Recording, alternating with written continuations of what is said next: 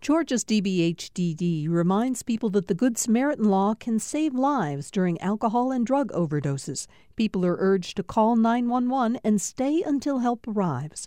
More information at opioidresponse.info.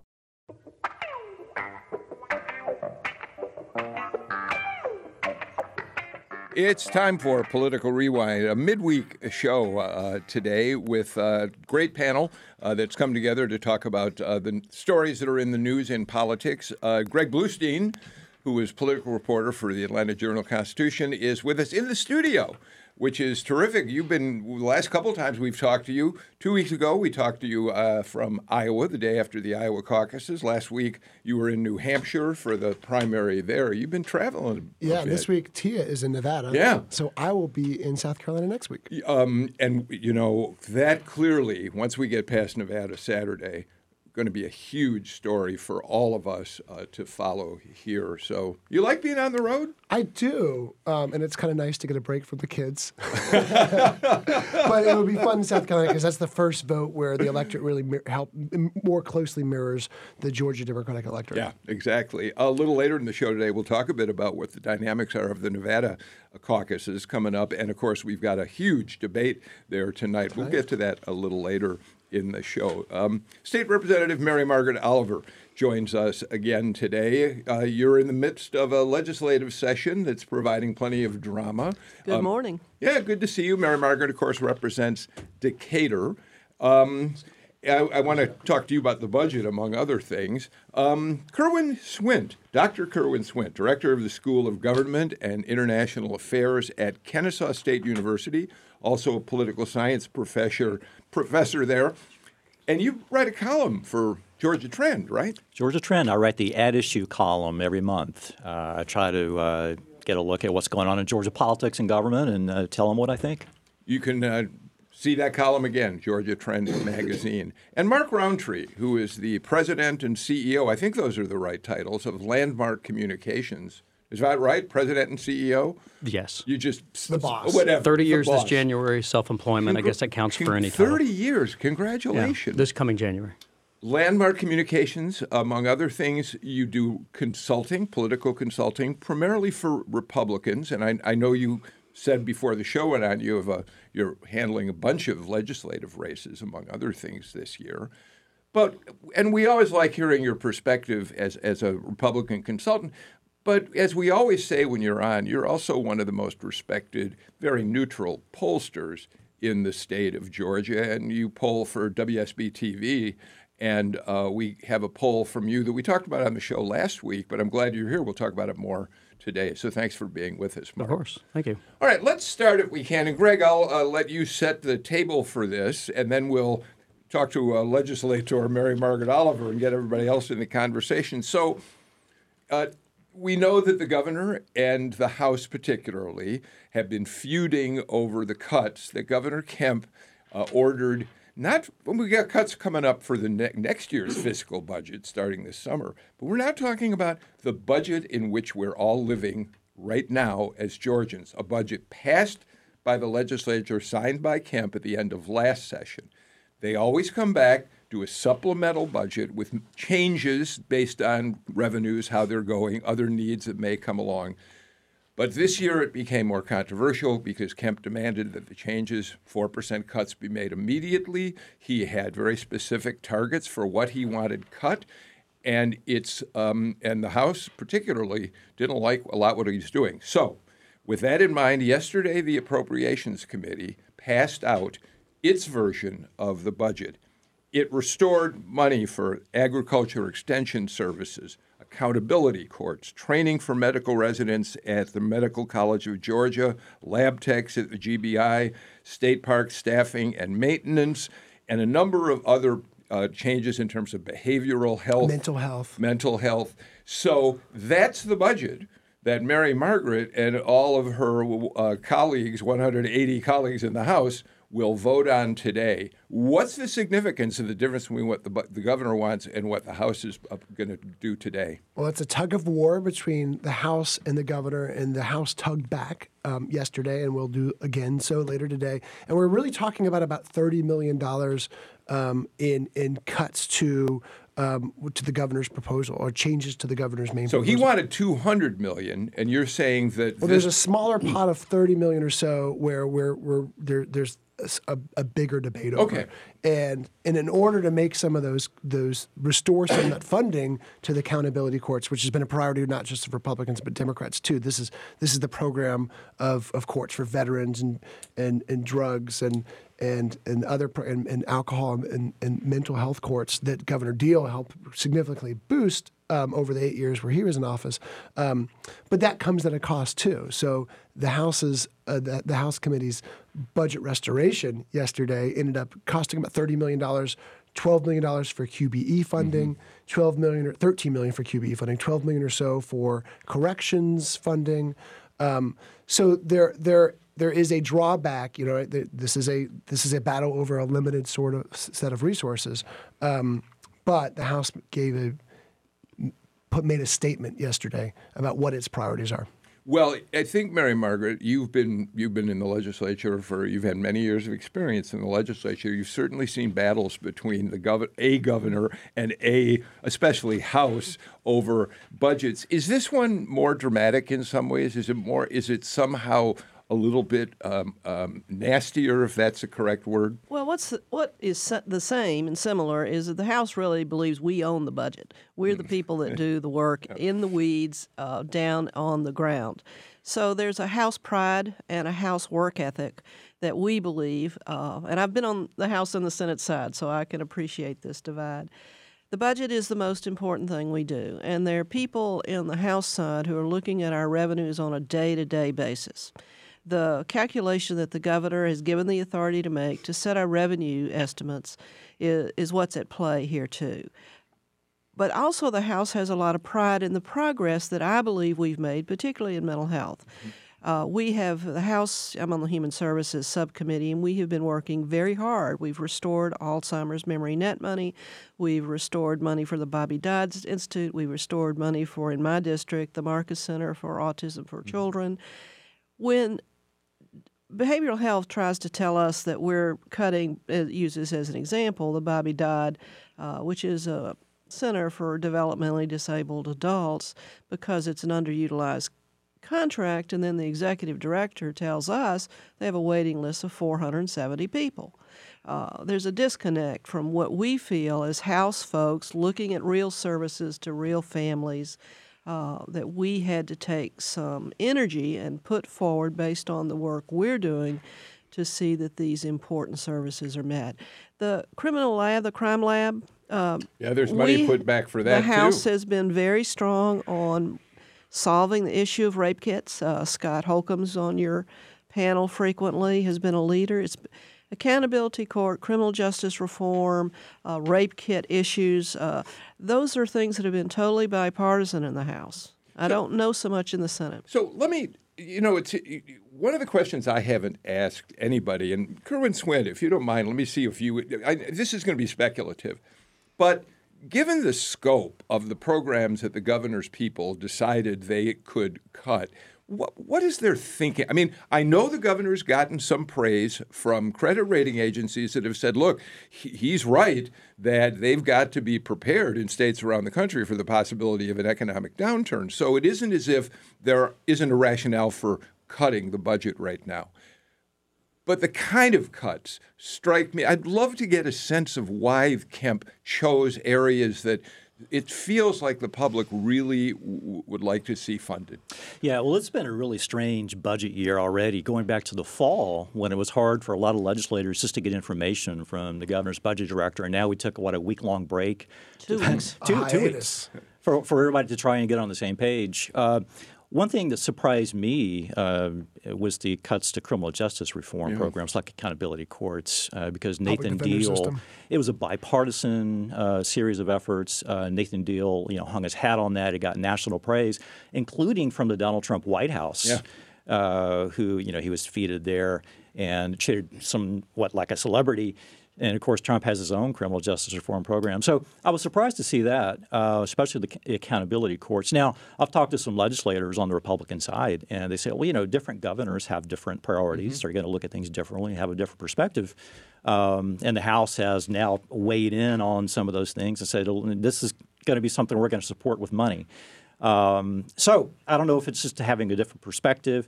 I know he wants to fight human trafficking, gang violence, those sorts of things. So maybe it is a different priority.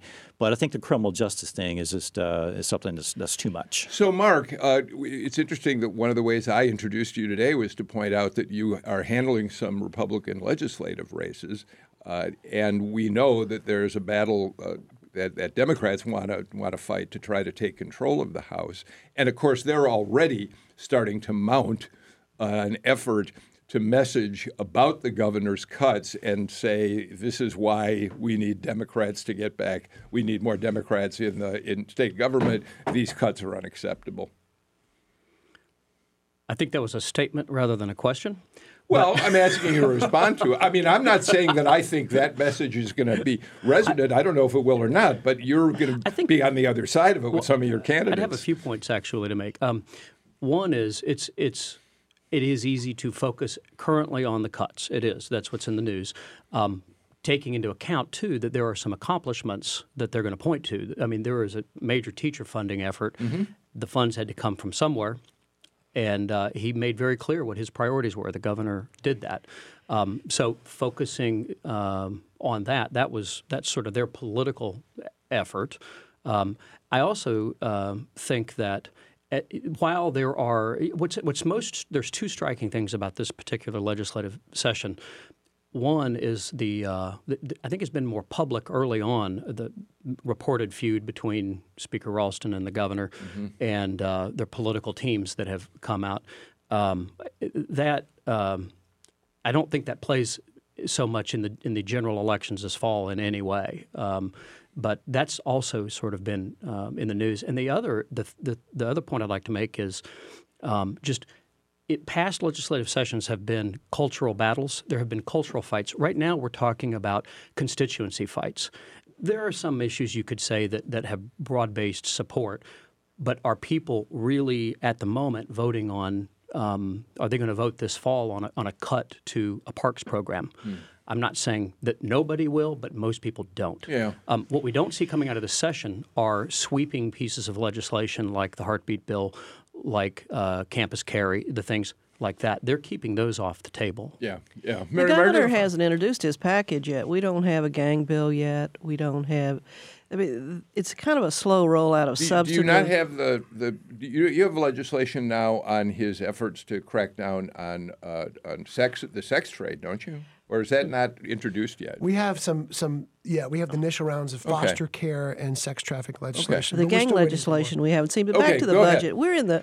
We're in the supplemental budget stage. Right. We're the mid-year budget. Right. And most of the cuts are very, if you're really a nerd about the budget, which many of us are down there, vacant positions are what fund a lot of the reserves. But looking at the revenues for January, it was up 4.7% for January. So it's an extra $100 million we've got in the bank right now to work with.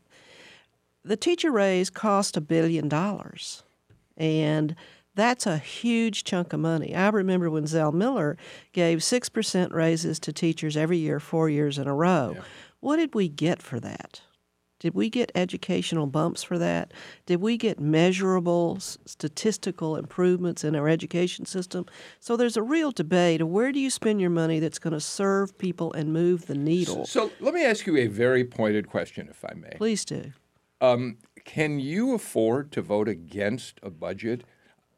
Can you afford to say, I'm not going to support this budget because I don't think pay raises for teachers is something that ought to be on the table? We shouldn't be cutting other programs to give $200,000 worth of, or to give pay raises to teachers, the extra $2,000. The discussion among the Democrats is very much, can we vote for a budget that cuts this and this and this?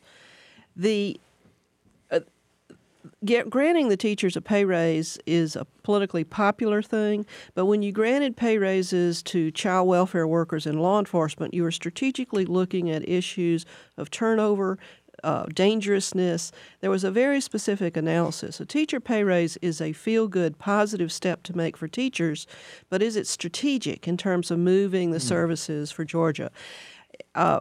Teacher pay raises can be granted. He can fulfill his promise, but it doesn't have to be the first 2 years. I would like to see a little bit more thoughtful about maybe not all of the $2,000 this year, maybe delaying it in part. Our reserves are full.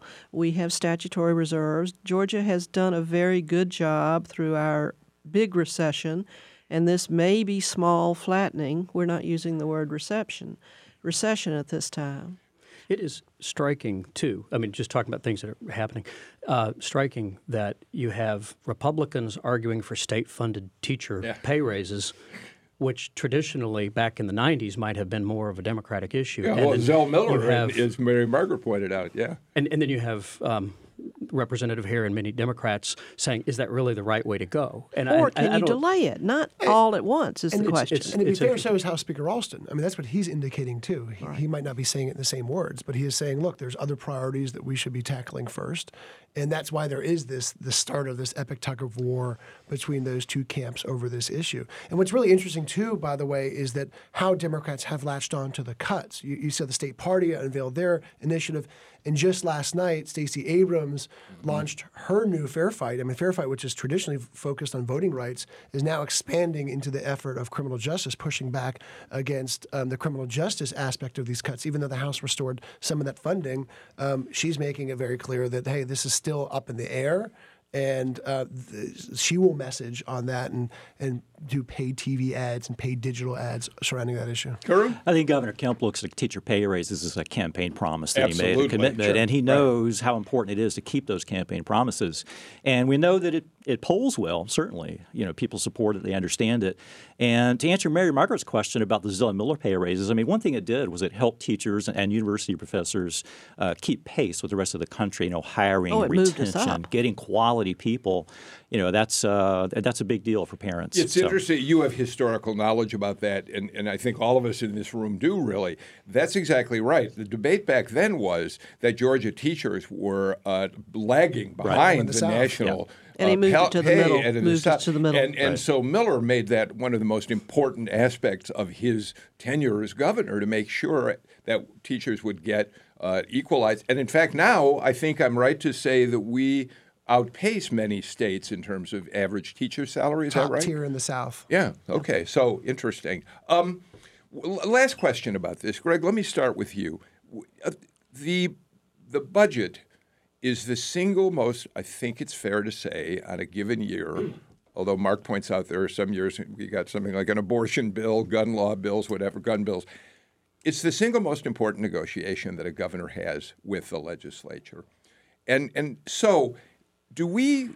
Is our experience that battle in the long run is good for the state of Georgia? In other words, Mark pointed out, you know, the media is making a lot about the cuts and all, and we are. In the long run, is this kind of friction, this kind of push and pull with the legislature in the long run a healthy part of our process? I think so, yeah. I mean, it encourages debate, it encourages discussion, and it shines a light on aspects of the state budget that don't get that before. But we also have to keep it in context because, and James Sulzer points this out all the time, but you know these cuts pale in comparison to the cuts that Sonny Perdue's administration had to enact, and even Nathan Deal's administration early on. With the recession. Right? So we're talking at 4% and 6%, not double digits like lawmakers had to deal with a couple decades ago. Well, the reason I ask that is I want to be careful about creating the wrong impression for our listeners.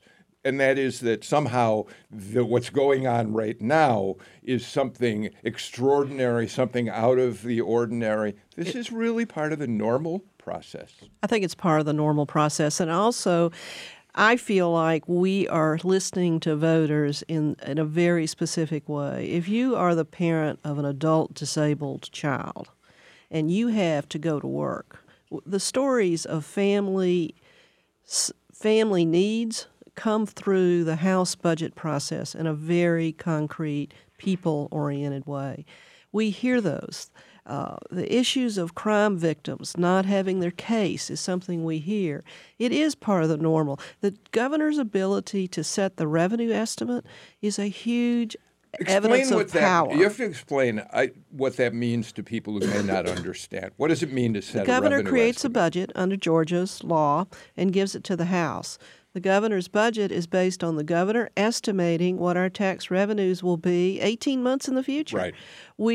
He looks at the revenues during our current fiscal year, which ends June 2020. So we're focused this week on the supplemental budget. Are our revenues keeping up with what we estimated? Is it meeting the estimate that he made? And then we have to gamble. We have to set, and he has his economist from Athens who will say, it will give a range of the revenues we expect to be for fiscal year 21, which begins July 1st, 2020, and goes through June 21. I predict he will change the revenue estimate and raise it and give us, House and Senate budget conferees, another X $100 million to play with. And the reason I wanted to mention the estimate, Mark, is there are some ways in which it's one of the biggest rolls of the dice that a governor makes every year. If he overestimates revenues because he wants to pack his budget with programs he thinks will be politically popular, then he gets in trouble when they have to deal with the supplemental and cut back. If he underestimates it, programs that he believes the public may want aren't going to be. It's really one of the most interesting and important decisions the governors and his people make every year. Well, by coincidence or by design, this is probably a good year to have additional funds being estimated. This, obviously, 2020, if you look back at the last 20 years, this is probably the battle royal year of who controls the legislature. I don't think most people thought when the Republicans took over 20 years ago that it would happen. So it was viewed differently. This is much more methodical. And I would go back to the point of what we're not seeing are the huge cultural battles that have been fought in the legislature. There's one other quick. I was going to say they'll be back. Yeah. Well, but and you also had for those who were kind of students of the '90s and watching Bill Clinton, who is arguably one of the best politicians of all time in the United States, the use of the term triangulation. And I don't want to overstate this. I mean, but you do have kind of a situation. This may be a little bit of triangulation by accident that I don't think they expected, the Kemp administration expected the pushback that they've gotten on some of this stuff. And I think that it's going to help him in 2022 to be able to go back and say, I've been independent of the legislature, essentially. I don't think I'll phrase it that way, but I have had, he's had his own agenda and has led on things apart from just the Republicans. And the Republicans get to go back to the county courthouses and say, we fought them on accountability courts. And there's 159 county courthouses that are going to be concerned about, well, maybe not that number, but cuts in court funding. Kerwin, I think Roundtree is sort of holding his breath. I don't know who all he is representing in terms of legislators, but it may be good or not good for the culture wars to start this session again to his clients out there. But we haven't seen him yet. Yeah. But we know some of them are coming. Religious liberty is certainly coming. It's coming in the form of the foster care bill, for instance. Yeah. So it's not gone completely. Well, it's never gone completely. It's always there. It always bubbles up, and you go into these sessions always thinking, well, they're not really going to pay all that much attention to social issues this year, but then inevitably it comes up. And I think it will again this session and probably even more so next year. Greg, what do you hear? What are whispers about what some of the bills that we might see pop up that, will cause a storm down there? Yeah, look, Governor Kemp doing his State of the State outlined an agenda about teacher pay raise, foster care legislation, gang violence, sex trafficking that made it really hard for Republican and Democratic critics to vote against it. But that doesn't mean that we won't see illegal immigration and we won't see guns. I expect both those issues to come up very soon. And we also, as you mentioned, have seen a religious liberty-tinged sort of proposal involving foster care and adoption of children. All right, let's do this. Let's get our first break of the show out of the way. When we come back, we have a lot more to talk about here on Political Rewind. Hey, by the way, Sam and Tom, could you, during the break, get a rundown in here for me? I'd really like to get that so I can see what you want us to talk about next. We'll be right back.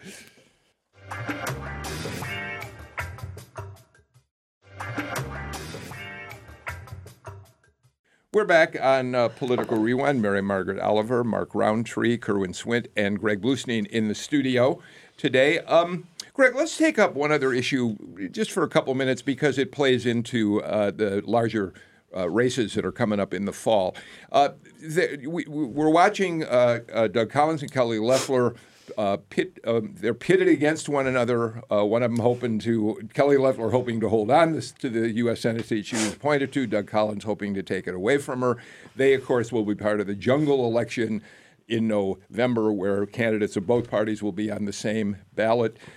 We know that Speaker Ralston had hoped that he wanted to pass a bill that would establish a GOP primary in May, so that Loeffler and Collins could duke it out then. And presumably to help Collins, because and he's we better passed known. it out of committee yesterday.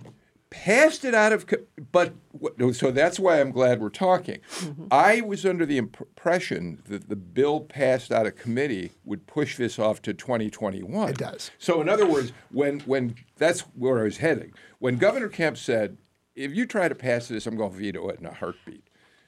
And Ralston had to back down. And now the bill doesn't have anything to do with our election this year. Am I saying that right or no? It delays that change to 2021. So after this election, if this passes, because there's still a big question about whether this passes. But if this passes, every special election, because right now, of course, normal elections are primaries, but every special election from 21 and on would no longer be this jungle free-for-all. And while we say jungle, we just mean multiple candidates from all parties can pack the same ballot, making it harder for any one candidate to emerge as the majority vote victor. But the reason, as you mentioned, the moment Governor Kemp issued that veto threat made it really hard for Republican supporters to vote for this, because you had all the Democrats, who are presumably aligned behind it and who were willing to join with the speaker.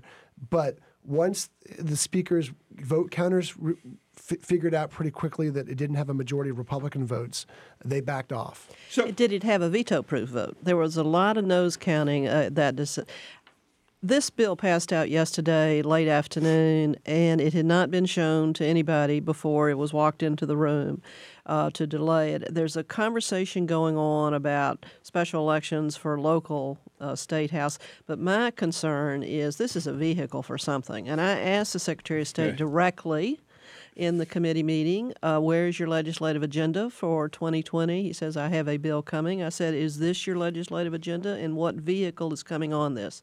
I'd like to ask them that in public. Yeah, what are your concerns? I've got all kinds of paranoia around here. But this bill, why would they really want this bill for 2021? There's not a good reason other than they have a plan that they're not going to share with Mary Margaret. All right, we're going to watch to see. One of the things they want is also to require qualifying, at least I'm talking about the governor's office, wants to create qualifying for this special election in March rather than in August or September, to make it harder for some sudden opponent. I don't think they changed that yesterday. Yeah, I don't think they did Not either. yet. So what's really going on here? Well, we don't know. We don't know. But we'll wait. You'll come back when you know what it is. Kerwin, I have a counterintuitive notion about this not having a primary, and my reasoning probably proves why I'm the host of a show about politics, not really a strategic player in the game. The battle between Collins and Loeffler is tearing the Republican Party apart right now, and it strikes me that a primary would pick a winner between the two and allow Republicans to unite to fight in November special election. It strikes me there is some advantage. I get it that Kemp wants Loeffler, so I understand why he'd veto the bill. But I could make an argument that a primary would, in fact, help Republicans in November. Yeah, well, I mean, it's a gamble. It's unknown. I mean, and like you said, the thinking had been that a primary this year would benefit Collins. Mm-hmm. But, it's been really interesting to watch the last few weeks. Mm-hmm. A lot of Republican groups, officials close ranks behind Kelly Loeffler. Yeah. It's happening at the federal level. It's also happening here in Georgia. And, the thinking was, well, Collins would beat her in a primary. But now we're seeing, well, that may not necessarily be the case. What it would do is it would simplify things for both parties. Yeah. It would enable them to get behind somebody on the Republican side, on the Democratic side. So I think there's a good civic benefit in doing it. It just was impossible to get it done this year, and there was no way they were going to override a veto, I think. You know, Mark, I think that Kerwin makes a really good point. I wonder if Doug Collins is coming in here to do an interview with us tomorrow, and we'll air it over the next couple of programs on probably Friday, and then next week air the entire thing. But I wonder if he might be a little shell-shocked by just how many parties are coming together to support Loeffler. He does see him. I mean, he has been a darling of conservatives in Washington, in Georgia, and I just wonder if the Loeffler people have done a better job of consolidating some power. Mary Margaret already is shaking her head no. What do you think, Mark? Well, I think a reasonable person is going to say, if you're an analyst of this, that in a head-to-head election, Collins almost certainly would win a primary. Right. The last poll I saw, he was 40 points ahead of her among Republicans. It was big, and it's such a short time period. We're fewer than 100 days away from the actual primary at this point. So if it was a primary, Collins would win. Mm-hmm. I always get a kick out of looking at the 90s, and it's probably because that's really where I was engaging in campaigns. And the Democrats continued to tinker with the election process in the 90s and in the late 80s, and it resulted in the Republicans actually taking a majority. That's how Fowler got defeated by Coverdell. They created changed the rules for runoffs. Yeah. I'm going to tell you, from a strategic point of view, I think this is a mistake for Republicans to eliminate the jungle primary from a crass campaign point of view, because Republicans win runoffs. Yeah.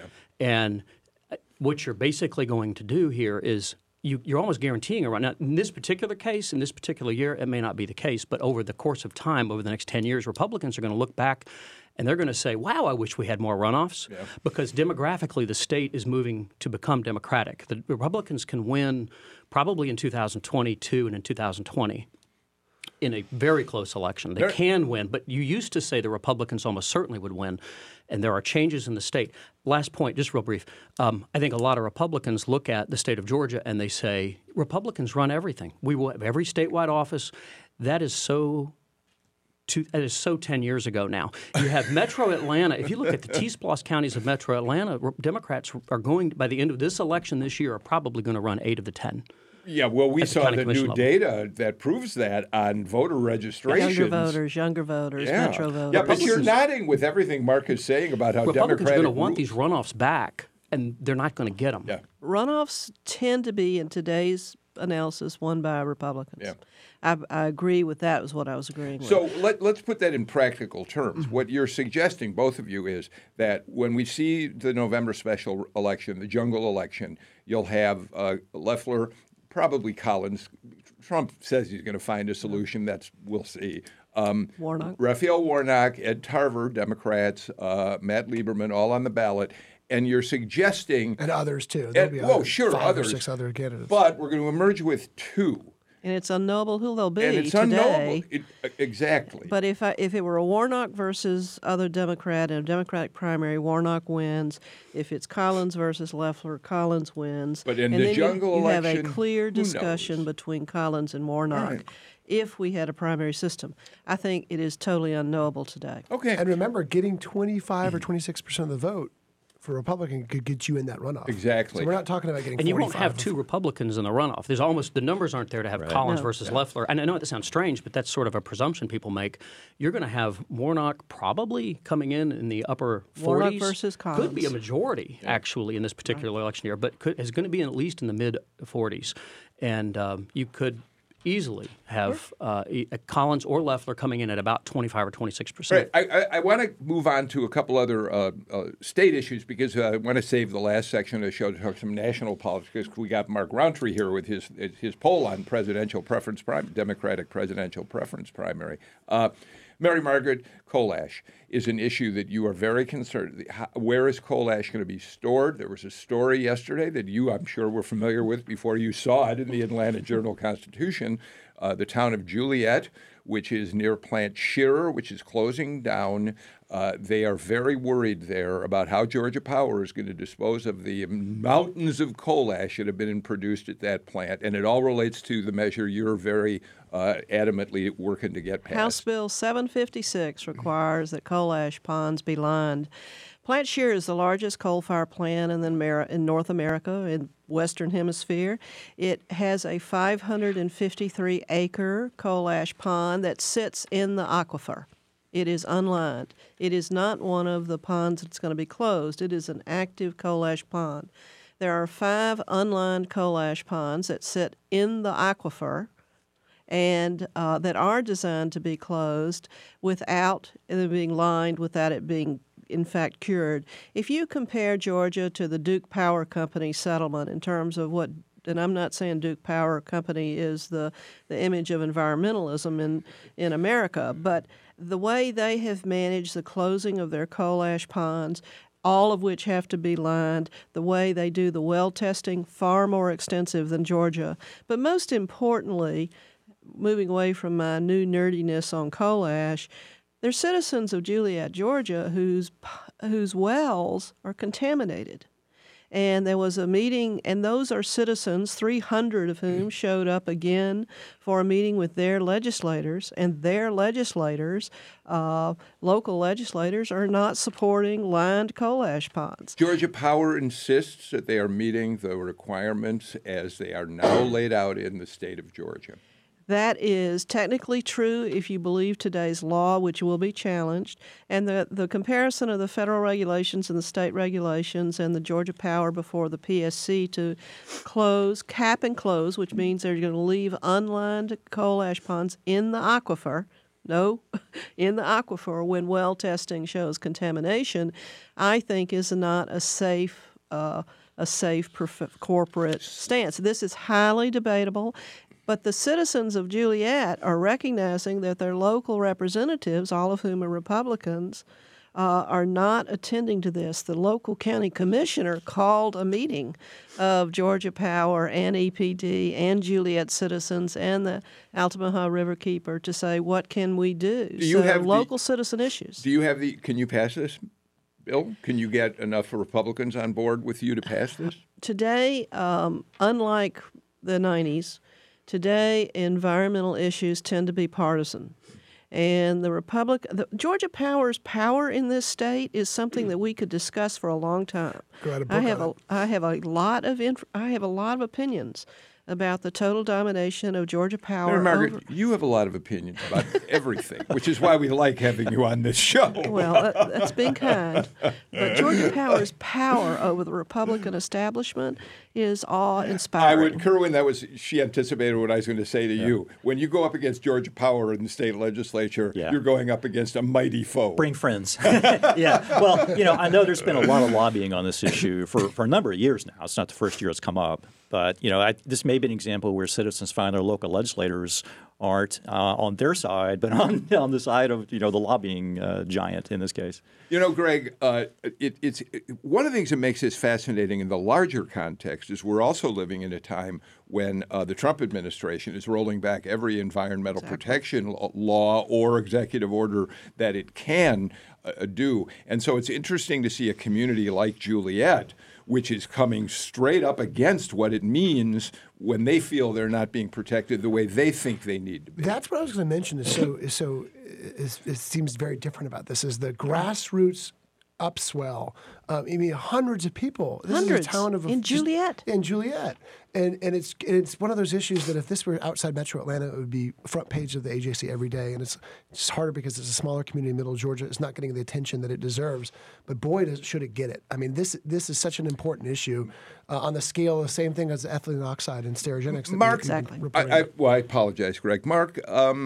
Environmental issues. I mean, I don't know. I don't know how often that comes into play in the polling you do, and how recently you might have looked at environment.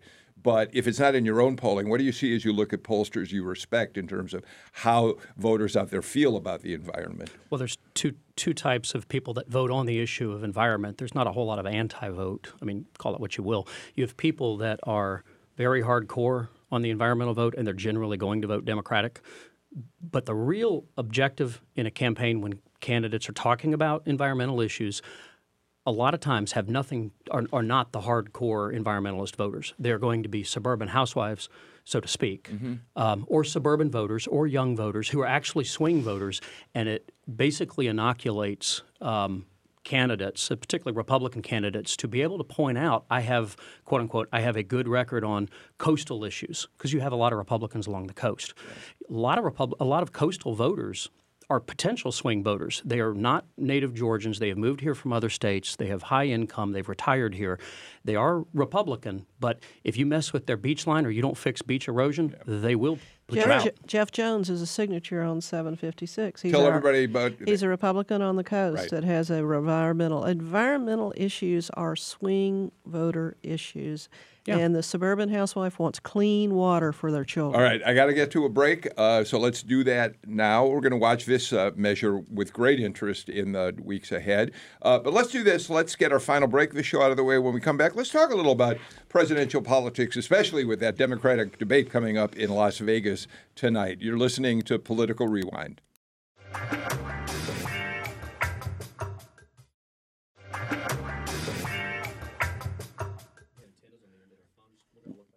We're back on Political Rewind. The conversation continues, even when you're listening to our underwriters. And so I want to bring everybody back together so we can share everything we're talking about with you. Let's talk presidential politics. Mark Rountree, last week you were good enough to send us all of the crosstabs for the poll that you did for Channel 2 News on the Democratic presidential primary here. Very quickly, the top line on it is Joe Biden sits, important. You conducted this poll following the New Hampshire primary. Presumably, people you talked to had some opportunity to absorb the results of New Hampshire. Some opportunity. Methodically chose to do it the day after New Hampshire. Perfect. Yes. Biden at 32%. Bloomberg in second at 14%, with Bernie Sanders like 0.2% ahead of him. It's a tie. Interesting that that's the case. Buttigieg barely registers at 5%. Elizabeth Warren is at 4%. Klobuchar is down there. So what do you learn from? What do you say about just the top lines on this? Well, a couple things, actually. Actually, for one, it's always fun when you are sort of the first one out of the gate making a political point and it feels like the whole world is jumping on you. We were getting all kinds of criticism saying, we were making the point that what we found in the poll was black voters were staying with Biden. Mm-hmm. And, at the time, you had a lot of, particularly the hard left, the Sanders people, just absolutely shooting arrows at us. It's fun to read blogs. 41%, 40.5% black vote for Biden in your poll. That's right. And now you have suddenly got all these 5, 6, 7 other polls showing the same thing all over the country, that black voters are staying, including one that is being reported today in the Washington Post. Mm-hmm. It is fun. But what we found was in Georgia, this is Georgia only, among likely Democratic primary voters, of which there will be about 1 million voters voting in their primary, Biden is holding among African-American voters but has tanked and collapsed among white voters. Today, Biden is at 21% among white voters, Sanders 17%, Bloomberg was at 19%. And so I'm sorry about that. I just gave you an isolated number. I want to give you a different. We isolated Metro Atlanta versus outside of Atlanta, and you were the only one that got that crosstab. Actually, we hadn't run it when we released it. Overall, Biden is still holding in Georgia, and if the election were held today, would win Georgia still because of the African American vote. But among white voters, only has 21%. His vote among white voters is almost entirely now. I think it's fair to say he's in extreme trouble as far as white voters.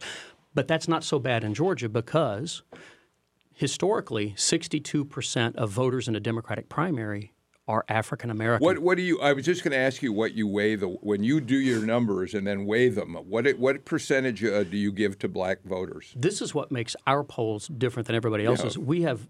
We do a lot of tracking of who's going to actually vote, not just historical, but we look at trends of where things are going to happen demographically. And that's one reason why our surveys a lot of times are more accurate than the national pollsters about Georgia. Georgia itself has basically going to hold with black voters. Biden's only strength left, if you could say there is one, is actually outside of Metro Atlanta. Outside of Metro Atlanta, I want to give you just a comparison. Sure. Outside of Metro Atlanta, Biden's at 44%. But when you isolate Metro Atlanta itself, he's only at 21%. Yes. Wow. So his vote is gone. And if a couple other, I don't want to I want to get other people to jump in. I don't mean to give That's oversaturated fine. information. We got time. But 26% of voters are undecided. Who are those voters? That's always one of the most important questions of a survey. Who are those voters? There's almost no difference in the genders, male to female. There's almost no difference. Those voters who are undecided are heavily young. 37% of people aged 18 to 39 are undecided. All right, so given all that, I would love to get everybody to weigh. Kerwin, when you hear that, you're a student of data as political science professor. Give us your thoughts as you listen to Mark talk about his poll. Well, I mean, Biden is still strong in several southern states. I've noticed. I think Alabama, Florida, he's still polling well as of last week. You know, the real question about Biden, as far as the Georgia primary, is will he even be on the ballot, or will he be a candidate by then? I mean, you look at everywhere else. I mean, he seems to be slipping down into the basement. Nevada has flipped. Sanders is ahead there now. South Carolina has tightened up. And it may very well be the white vote in South Carolina, but it's much closer there now. That was supposed to be his firewall. If Biden does not win South Carolina, he is finished. Even if he wins narrowly, say by 2 or 3 points, I think you have a really different race. Greg? I'm sorry. No. Greg? Oh, Mark's poll confirmed kind of what I thought. And I wasn't surprised that Bernie's numbers weren't that great here because he lost the state by about 50 points 4 years ago. Bloomberg's numbers were a surprise. They've risen so sharply. But really what that poll and also the national polls have shown is just how fluid this race still is and how there are so many undecided voters, how there are late breakers, and how there are – I mean, Bernie Sanders is leading or number 2 in most national polls now, too. In Virginia, it's up in the air. And so a lot of voters will be waiting for South Carolina to help clear out the field, and of course Super Tuesday. And so, as the professor mentioned, by the time we vote March 24th, there could be down to 2 or 3 candidates. Mary Margaret, you're welcome to respond to any aspect of this you want, but let me throw one out at you. Mark just pointed out that of the undecided voters, 37% are those 18 to 39. Now, if we look at what we believe is a trend out there, 18 to 39-year-olds tend to end up in Bernie Sanders' camp, which could be a big advantage for him if they decide to vote at all. I'm asking myself about these undecided voters. Are they like me, just trying to figure out who's going to beat Trump? I mean, the dynamic of this year is everything to me is very unknowable to me, not with the expertise of these gentlemen. But my anxiety level is focused on who can beat Trump. And I think that is a question that most Democrats, and if you're making a white-black distinction here, the people in my neighborhood, which is a Democratic community from my house district, our discussion is who can win, who can win. Well, what's fascinating about that is that while Biden is tanking in one state poll after another, in the fantasy matchups of all the Democrats against Trump, nationally at Biden least, still wins. Biden is the only one who consistently is picked over President Trump. That would give heartburn to Democrats. He's going with a message that is not hard left, call it what you. He's not picked off particular constituencies with throwaway programs. And, you can say that that's a smart move in one respect if you're going to win the nomination, but it's almost like watching the Bob Dole, John McCain campaign all over again, where you get basically is themeless, kind of generally left, and like they were generally right, and you end up with an electorate that is not terribly excited about. I mean, your base is not excited about your candidate. But I'll tell you, there is one observation about South Carolina I do want to bring up, and this is huge. Bloomberg is not on the ballot there. He's not even in the polls. But Tom Steyer is. Tom Steyer is. Tom Steyer. A guy that nobody even knows in Georgia unless you live in Augusta or Savannah because that's where you see his TV ads. But you do not see them in metro Atlanta. He's not here to play. So you will have this guy, if you're a Georgian, completely. Right now, the poll numbers are Biden. This morning one is out. Biden 23, Sanders 23, Tom Steyer 20. Yeah. You could have him win that, and people in Georgia go, I thought I misspelled Bloomberg. Yeah, and let's remind people that the South Carolina primary is a week from Saturday on the 29th, I guess. He could win that. Yeah. Very, very confusing dynamic. And what happens in the next week is going to be more of my anxiety, probably more anxiety for me, but also is there any way to know who is the who's the best able to beat Trump. Is there a none of the above on the survey? Yeah. Kerwin, we don't have a whole lot of time left, but let me throw this one out at you first, and we'll do a quick go-round. Michael Bloomberg on the debate stage for the first time tonight. There's a lot of commotion about that. What do you make of it? Is it really a big deal for Bloomberg? Is this a big proving a night for him to prove himself, or his ad money will cover up any flaws? Well, I think it's a big night. It's a big deal. I mean, he hasn't been pressed yet in the limelight, and he's going to be starting tonight. He's going to answer a lot of questions also from the media over the next few days. So I get the feeling the Bloomberg candidacy could be one of these things that's popped with a pin, but we'll see. That could happen over the next few weeks. Are you guys seeing an onslaught of his quotes from the past that are going to sure. The opposition research. He's never had the answer for those before. I do not believe that is just accidental. Of course and not. And the Biden campaign is so badly run, I don't think it's their opposition. I think this is independent people connected with Trump. Parscale. I think this is a Republican. What do you think about Bloomberg tonight with We'll hear about that Oppo research all night tonight. Yeah, we will. I mean, Bloomberg's had his own sort of jet stream. Terrible stuff. And he's not as bad as Trump. Why is it going to affect Bloomberg and not Trump? Nobody knows Bloomberg yet. He's defined as this. Trump was defined differently when he was running. I think we'll hear Biden talk about it. I think we'll hear Bernie talk about it. I think we'll hear Buttigieg and Warren talk about that tonight, and it'll be the focus. He will be the target of all their attacks. And the beneficiary of all of that, if that's what happens, will be none other than Bernie Sanders. I thought you were going to say Donald Trump. No, well, Donald Trump too. Yeah. But if Bernie Sanders is left untouched tonight because everybody wants to go after Bloomberg and stop his ascent, it will be interesting to see. All right, you got 10 seconds to say what's interesting. To see if Bloomberg is nominated, what happens with the Sanders people. He is 100% their polar opposite. Roundtree got the last word. He got us the poll, so we give it to him. Mary Margaret Oliver, Mark Roundtree, Kerwin Swint, Greg Bluestein. Thanks for a really terrific conversation on Political Rewind today. We'll see you again for another Political Rewind tomorrow. Take care.